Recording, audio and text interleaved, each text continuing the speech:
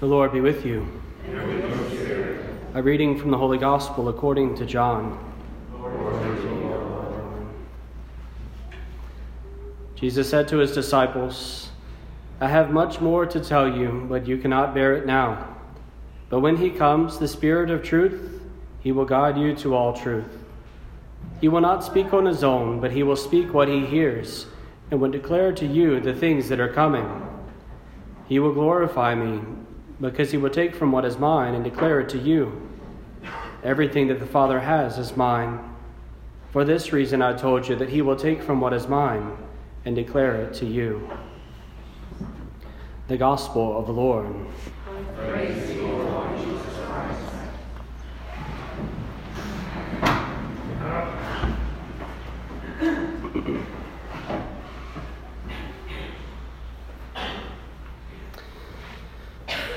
This weekend we celebrate Most Holy Trinity Sunday. In the seminary we called it Heresy Sunday, because the Sunday where you try to describe the most mysterious thing that exists. And if you just try to describe him too much, you describe him wrongly. And that's the great difficulty in trying to make sense of some of the mysteries of our faith, as they are indeed so mysterious that no matter what, even in the next life, our brains will not be able to really comprehend that which God is, that who he is in himself, Father, Son, and Holy Spirit. Now, we certainly can profess certain things. We recognize that God is one, that we worship one God. We don't worship three gods. But in a mysterious way, we recognize that the one God that we worship is also three persons. He is, although unity, he is distinct, Father, Son, and Holy Spirit. It is not as if there's a sort of tiers, as if one is more of God than the other. They're all perfect, holy God. And this is the great mystery, is our brains can't wrap ourselves around that reality.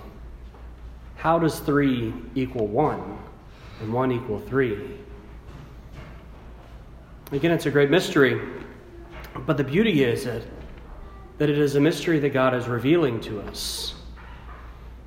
In the seminary, we were taught first philosophy and then theology.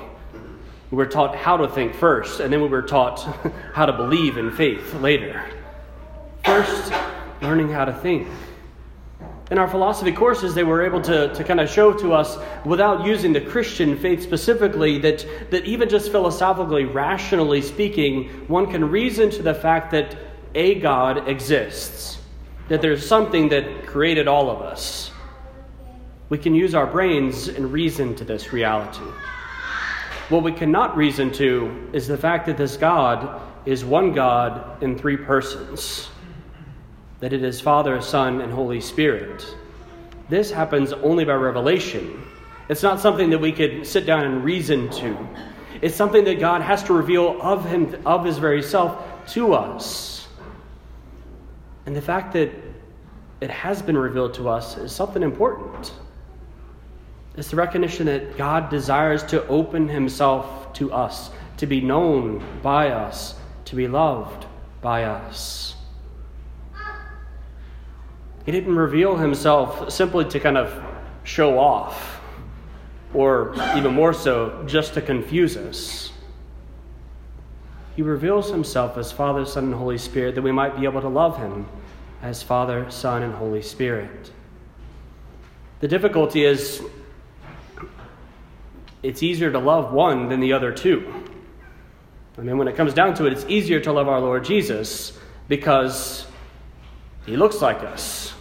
We see pictures of him. We hear his words in the gospel. We hear stories about him. He became man like us. So we constantly have him before our eyes. It's easy to relate to him in that sense. The Father oftentimes is just kind of imaged in art as just an old man with a long white beard up in the sky. That's the best that we manage. The Holy Spirit, it comes in a whole variety of ways. He comes as a dove, he comes as wind, he comes as fire. And how do you pray to all of those things? It's difficult. And yet there's a reality in which we are called to have a personal relationship, not just with Jesus Christ, but also with God the Father and with the Holy Spirit.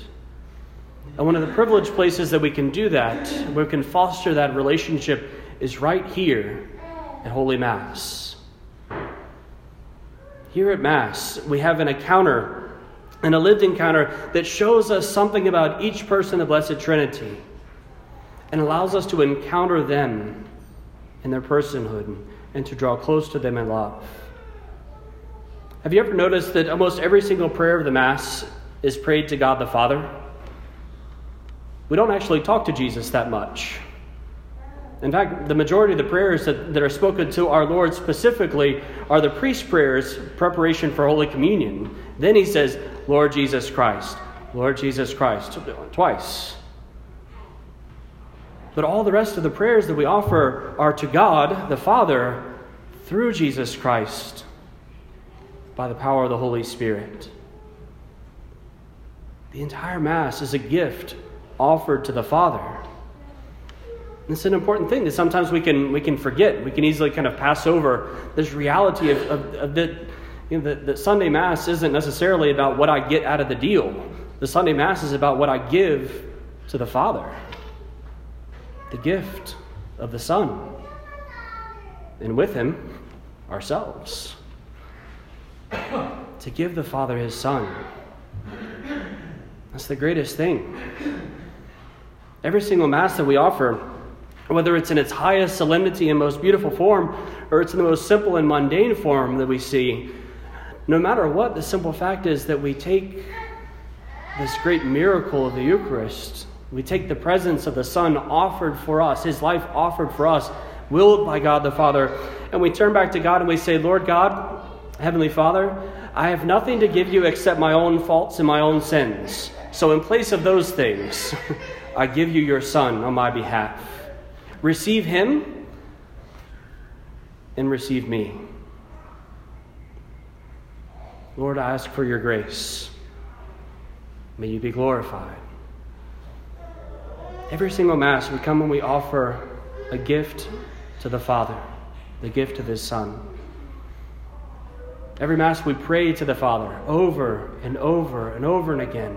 And it's important, I think, for us to recognize that, because, if we just kind of talking to God, kind of an amorphous blob up in the sky, that doesn't help us to encounter in a personal manner. But if we're speaking to the Father, that can change us. It changes the manner in which we pray. So it's for us to recognize that we come and we offer this gift of the Holy Mass to the Father. We pray to Him, us, His children, come to draw near to Him. And we do so because we have the Holy Spirit in us. And here too is a great mystery. That the Lord God Himself, God, the creator of the universe, in a way also that we can't understand, because anything that God does is beyond us. God comes to us in baptism and He dwells in the human soul. The things that we do are because God is doing them in us.